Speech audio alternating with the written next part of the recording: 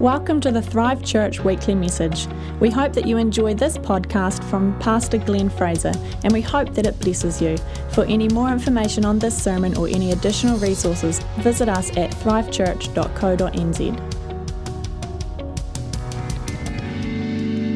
How you going? 11 o'clock service? You good? Yeah, good to have you here, everyone. We're having a good morning here today, and my voice has got a little better. Pretty croaky the first service, so yay, go God. Hey, I just love that testimony, Lisa, and the thing about the conference and just grabbing, the fact that Jesus didn't come to this world to bring religion. He came to this world to bring life. He came to bring this incredible intensity of his love and vibrancy. And I don't know what, your take on all church is and all that kind of stuff, but I want to tell you that the heart and the message of Jesus Christ is or should be at the center of the church. And we just no matter where you're at today, we just hope and pray that God really just rocks your world. And because if he does, it's always good. It's always going to be good. Hey, in a few weeks, we're taking up a giving offering for our mission organisations that we support both locally and internationally. It's called our Big Give. Surprise, surprise. So we partner with our local initiatives, Rachel's House, support for young mums, and then our 24/7 youth worker in high schools, and a number of other things locally. And then when we support people, the Diaths, the amazing Diaths in Arnhem Land, and then we've got people in the Philippines, and Julie and Jeff in Cambodia. And so this offering really is all about us. Hey, we want to partner with the great work that these guys are doing. And just to say over the next few weeks, if you could just be kind of prayerful and go, hey, how could I contribute something towards the good work that they're doing? It doesn't have to be thousands, just everything counts, but it could be thousands if you want, just saying. So, yeah, it could be tens of thousands, that's right. We took up $30,000 last year, I think. No, $36,000 in this offering. So it's a really exciting, people get excited about giving to mission organisations, and so we're pumped to support people. Hey, this morning I'm going to be talking about the one. I don't know if you've ever had one person in your world that's made a massive difference to you. I remember when I was about 13 years old, and I just went to a youth group for the first time, and there was this one guy called Jason Neal, and he made a massive difference in my world. He would just kind of ring me up occasionally, or he would drop around to my house, and he was just present for a few years in my life. It was about a year and a half actually, and he just made such a difference in my world. I was an insecure, pretty, just like, how do I do this big life? I was at Marlborough Boys College, and he was like too cool to come up and give me a hug at school, but he'd be like, sup? And I knew that he saw me, I knew that he saw me, and it made a massive difference in my life. And I think as a church, he is calling us to move towards the ones that really need to know who and what love looks like, essentially. And so this morning, my message is talking about the one, and I just want to open at Matthew chapter 18, and you'll know this, or most of you will know this when I start reading the scripture, and it says this: at that time the disciples came to Jesus and asked, who then is the greatest in the kingdom of heaven? And so Jesus is about to give this response, and I just want you to keep in mind as I just read this response that the original intent of this response is that Jesus is answering a question, who is the greatest? So just check this out. And he called a little child to him, and he placed the child among them, and he said, truly I tell you, unless you change and become like little children, you will never enter the kingdom of heaven. See that you do not despise one of these little ones, for I tell you that their angels in heaven, these little ones are angels in heaven, always see the face of my Father in heaven. What do you think if a man owns 100 sheep and one of them wanders away, and will he not leave the 99 on the hills and go to look for the one that wandered off? And if he finds it, truly I tell you, he is happier about that one lost sheep than about the 99 that did not wander off. In the same way, your Father in heaven is not willing that any of these little ones should perish. Jesus loves the one. And maybe you are here today and you feel like the one. It's like, man, if you only knew my world, man, I feel like the one, like Neo. I'm the one, I'm the chosen one, but I'm the chosen one for all the drama, the heartache, the pain, the isolation. And maybe you feel like the one today. I want to tell you that today Jesus is looking at your life and he wants to move towards you. I want to tell you this story. And it was a few days before Christmas in 1943, and the Allied bombing campaign, this is from England to Germany, was in full swing. And the second lieutenant, Charlie Brown, believe it or not, was a freshly minted bomber. This is a true story as well. And so him and his crew were about to embark on their first mission, and it was to hit an aircraft factory in northern Germany. So it was pretty tough for those guys making planes there. And so Brown's B-17 Flying Fortress was called Ye Old Pub. And it was a typical American heavy bomber of the time. And so as Ye Old Pub approached Germany, anti-aircraft fire opened up. And unfortunately for the pilots and the crew of Ye Old Pub, one of the anti-aircraft rounds exploded right in front of their plane, and it destroyed the one engine and damaged another. And Ye Old Pub could no longer keep up with the formation. Things went from bad to worse for Brown and his crew as Ye Old Pub was attacked from 15 enemy fighters, and the damage they sustained was immense. And the tail gunner was killed and 4 others were injured, and including Brown, who caught a bullet fragment in his right shoulder. And so the only defence guns left in service was this top turret that you could probably see there, and the nose gun, and the bomber's hydraulics and oxygen systems were all knocked out, and the plane went into a spiral, plummeting towards the ground. And what happened next was, according to the memory of Brown, he said, I either spiraled, we spun out of control, and we managed to pull up just before the plane hit the ground. And so somehow they managed to stabilize the plane, and so now they're just like at about 1,000 feet, and they're just crawling along through the sky. And then on their way out, the last thing they did was that they flew over a German airfield. And so Lieutenant Franz Stigler, a German fighter pilot, he just had come in from shooting down 2 B-17s, and he saw Ye Old Pub limp on by. And so naturally he scrambled to give chase, but what he saw when he saw what was going on with that plane arrested any kind of aggression that he may had. He told interviewers in 1991 that he was amazed at the amount of damage that this bomber had sustained. And he could see crew members giving first aid to each other through the gaping holes in the fuselage. And so he kept his distance, and he always stayed out of the line of fire from the 2 guns still in service, as you would. But he managed to come close and fly within 20 feet of the aircraft, and he tried to contact the pilot Brown with hand signals, and his message was simple. It was like, land your plane in Germany and surrender, or fly to Sweden. That heap will never make it back to England. And so this bewildered Brown, he's staring back through the side window, not believing what he was seeing, as this strange German pilot kept gesturing towards him, nice gestures. And there was no way that he was going to land the plane, but the pilot stayed with him, and the story says that he kept other attackers off until they reached the North Sea. And then it was clear that Brown wasn't going to stay in Germany. The German peeled off, saluted him, and headed for home. And somehow the bomber actually limped across the English Channel, and it landed as a smoking pile of exhausted men and shredded aluminium. And isn't that an awesome story?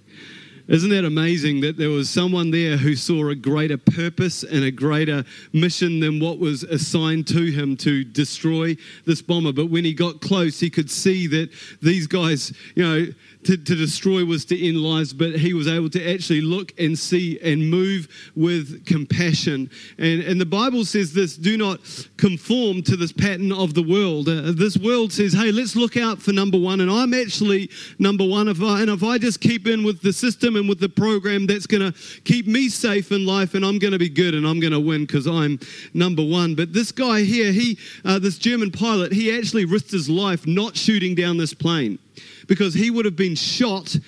He went on to say to interviewers if the story had got out that he let the English people get home.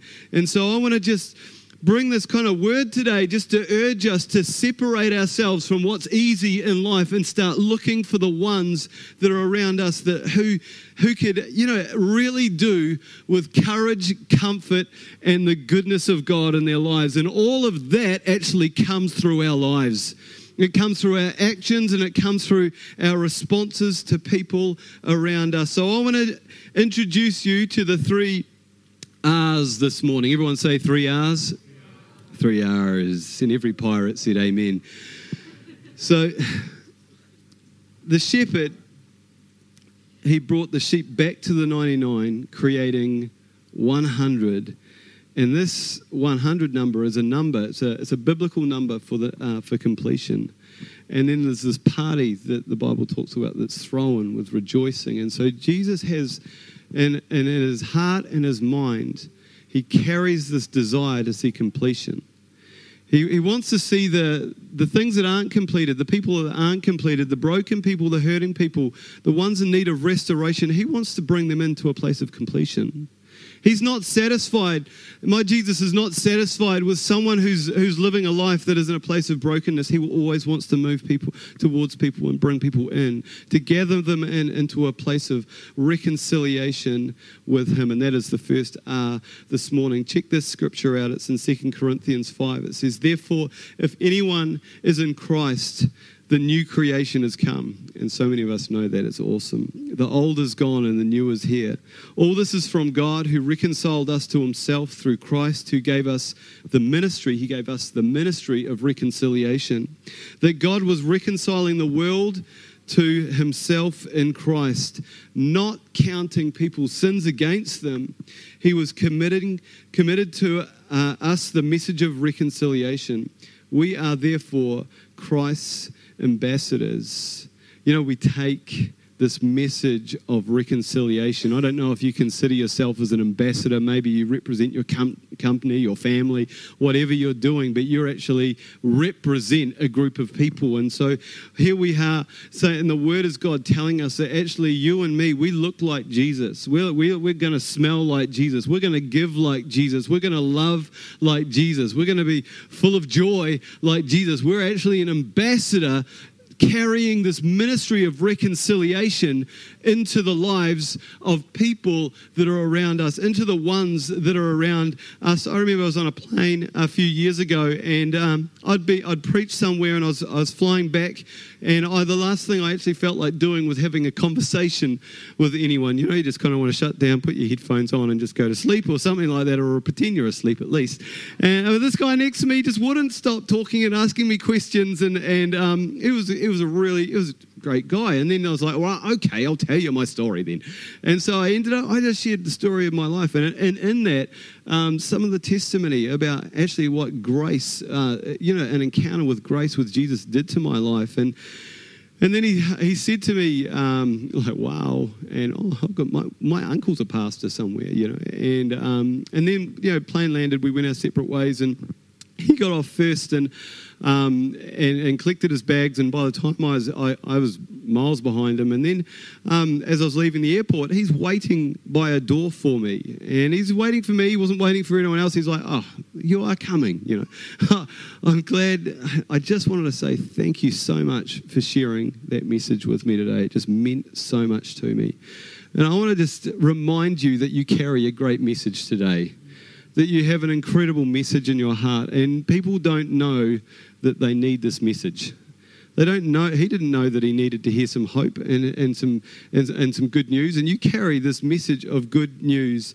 I just want to ask you today, who's God putting in front of you? Who's God put in front of you as an employer? You know, who are your staff? Who are you looking to support? Maybe they are the little ones. Maybe they're the ones that are around your life that you could be, you know, a blessing towards. Maybe you're a busy mum. You come along to mini movers here, or you're like, it's crazy, my life. But there's someone there that you could just offer friendship and a smile towards. That one person that you actually feel like, hey, I'm right here and I can display compassion into their lives. I want to tell you that counts for that one.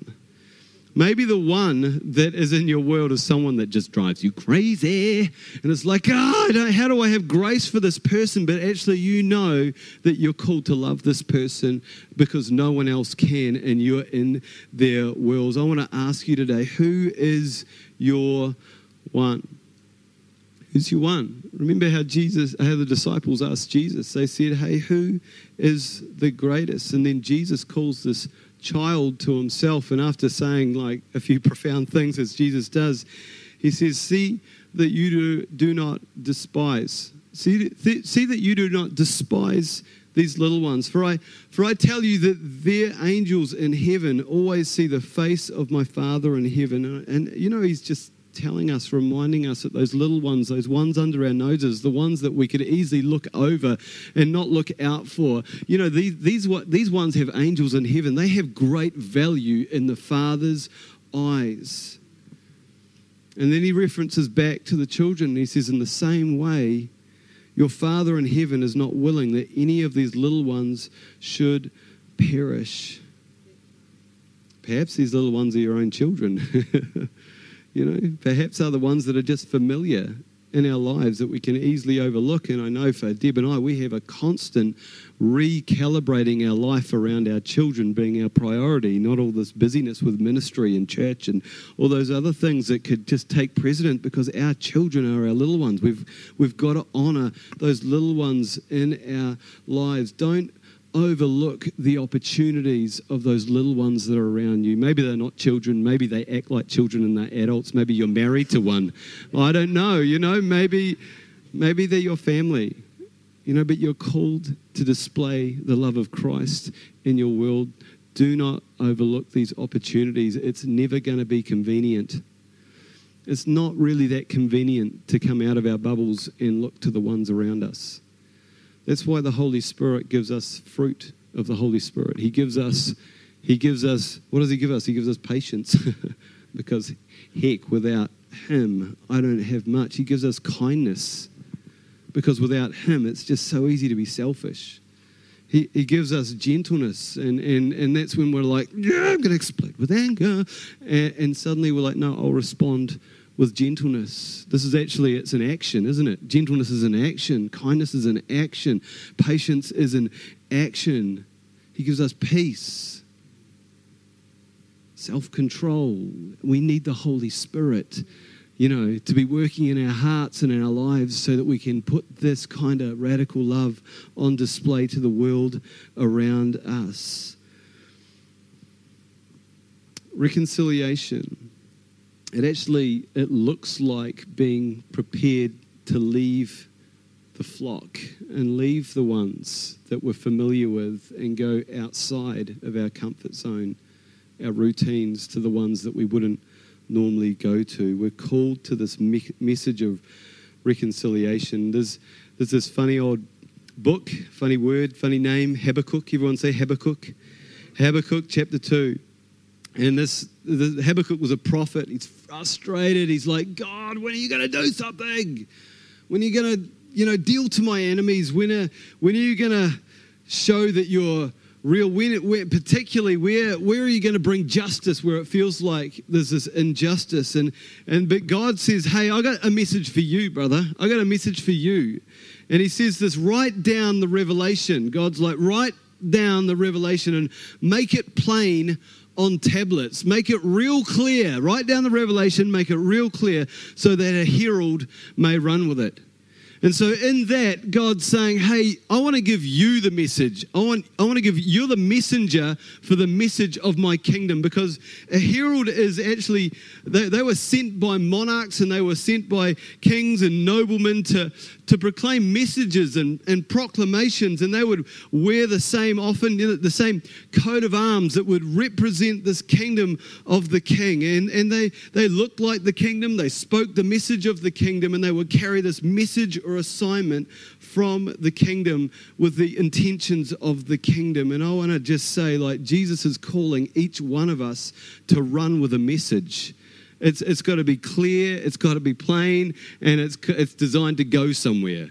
You know, your message, the message of Jesus and grace, is actually designed to go somewhere. And I want to encourage you to run with that message. A few years back, Laura Good, who's a part of this church, she's amazing. She had this picture, and she shared this with me, and I want to share this morning. And she said this: so last night, while I was praying, God showed me a picture of a child wearing white, playing with coloured chalk on the path, and it felt like the child may have been near the end of the church driveway, near the RSA, which is just out here.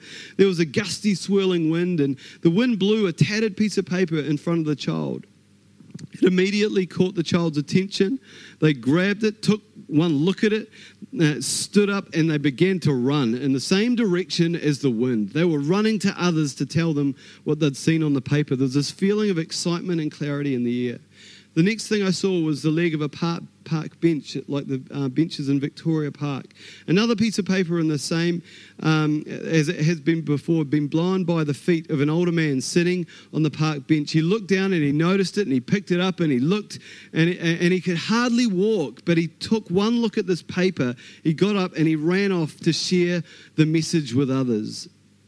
And she went on to say this: I believe that God is showing me that our vision as a church is going to be so clear that anyone, no matter how old or young, will be able to pick it up and run with it.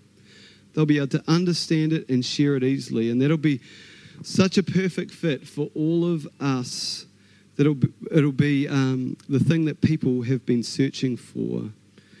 You know, we're just here, and it's like, let's keep it simple. It's a message of hope. It's a message of love. It's a message of, I see you. I see you. I can see you. I notice you. I want to stand with you in what you're going through. When Jesus ministered, he was always thinking, I want to restore someone. I want to restore someone. I want to come alongside them, and I want to actually take that place of pain and bring them into a place of restoration. There's this woman at the well, one woman at the well, and she's thirsty for the attention of love. She's like had 5 husbands, and Jesus is like, the one that you're with now is not even your husband. And he says to her, look, like, you know, you're a thirsty girl, but I've got streams of living water. Streams of living water, and when you drink of these streams, you're never going to thirst again. I want to restore your dignity, and I'm going to restore your soul. You know, he just spoke to the brokenness in her soul, and he restored her out. There was one man with a crippled hand, and this guy, he really he carried this, like, you know, you can imagine the public humiliation of having this. You know, it was a crippled hand, and he doubted that God would be good, and he said to Jesus, "Hey, if you're willing, could you heal me?" And Jesus says, you know, I am willing. Be healed. You know, Jesus heals physical stuff. Yeah. Diseases, sickness, backs, headaches, cancers. He heals. Jesus is the healer. There's someone else. There's a demonized man. This guy's crazy.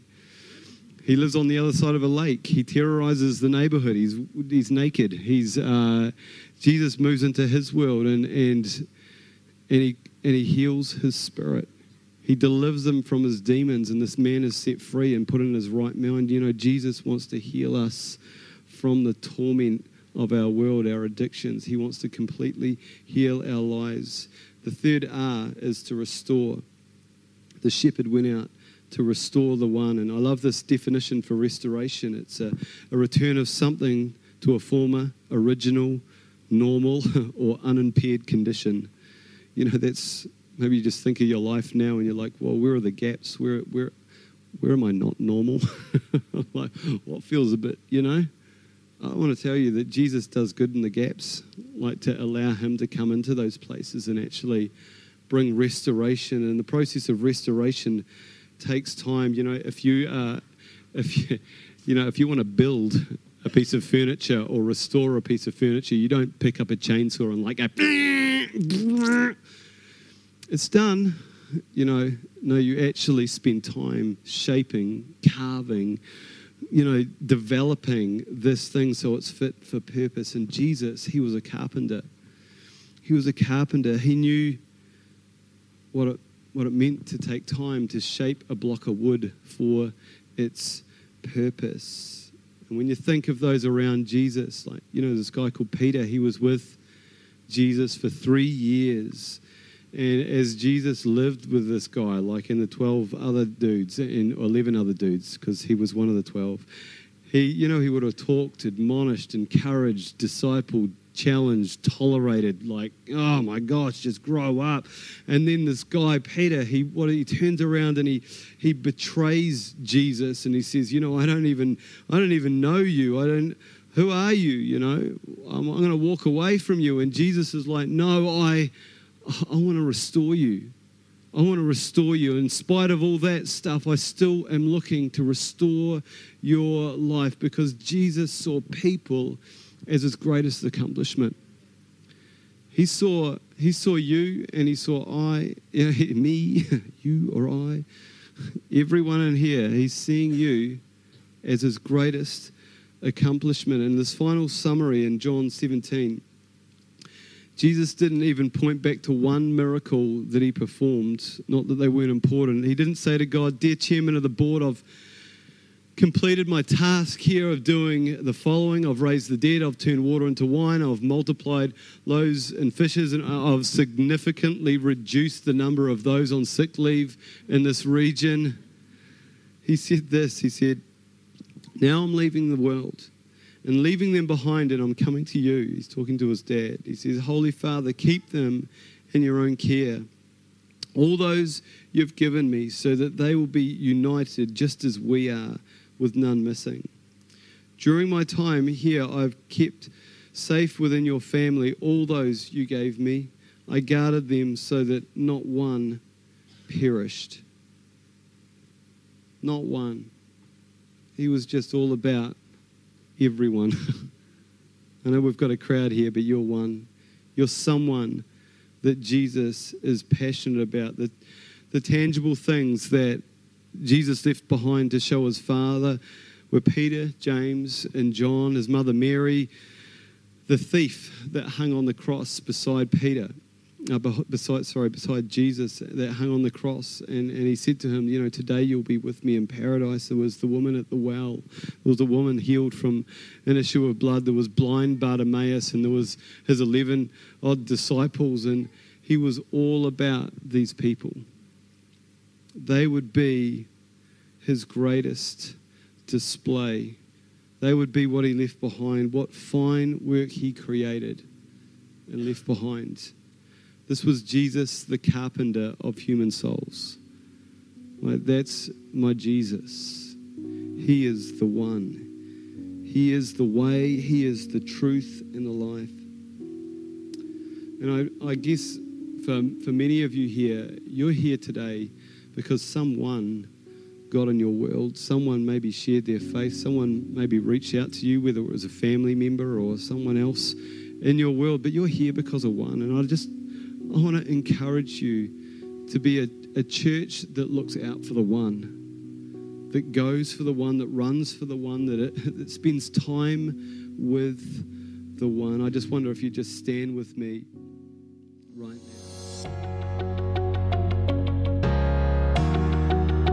For any more information on this sermon or any additional resources, visit us at thrivechurch.co.nz.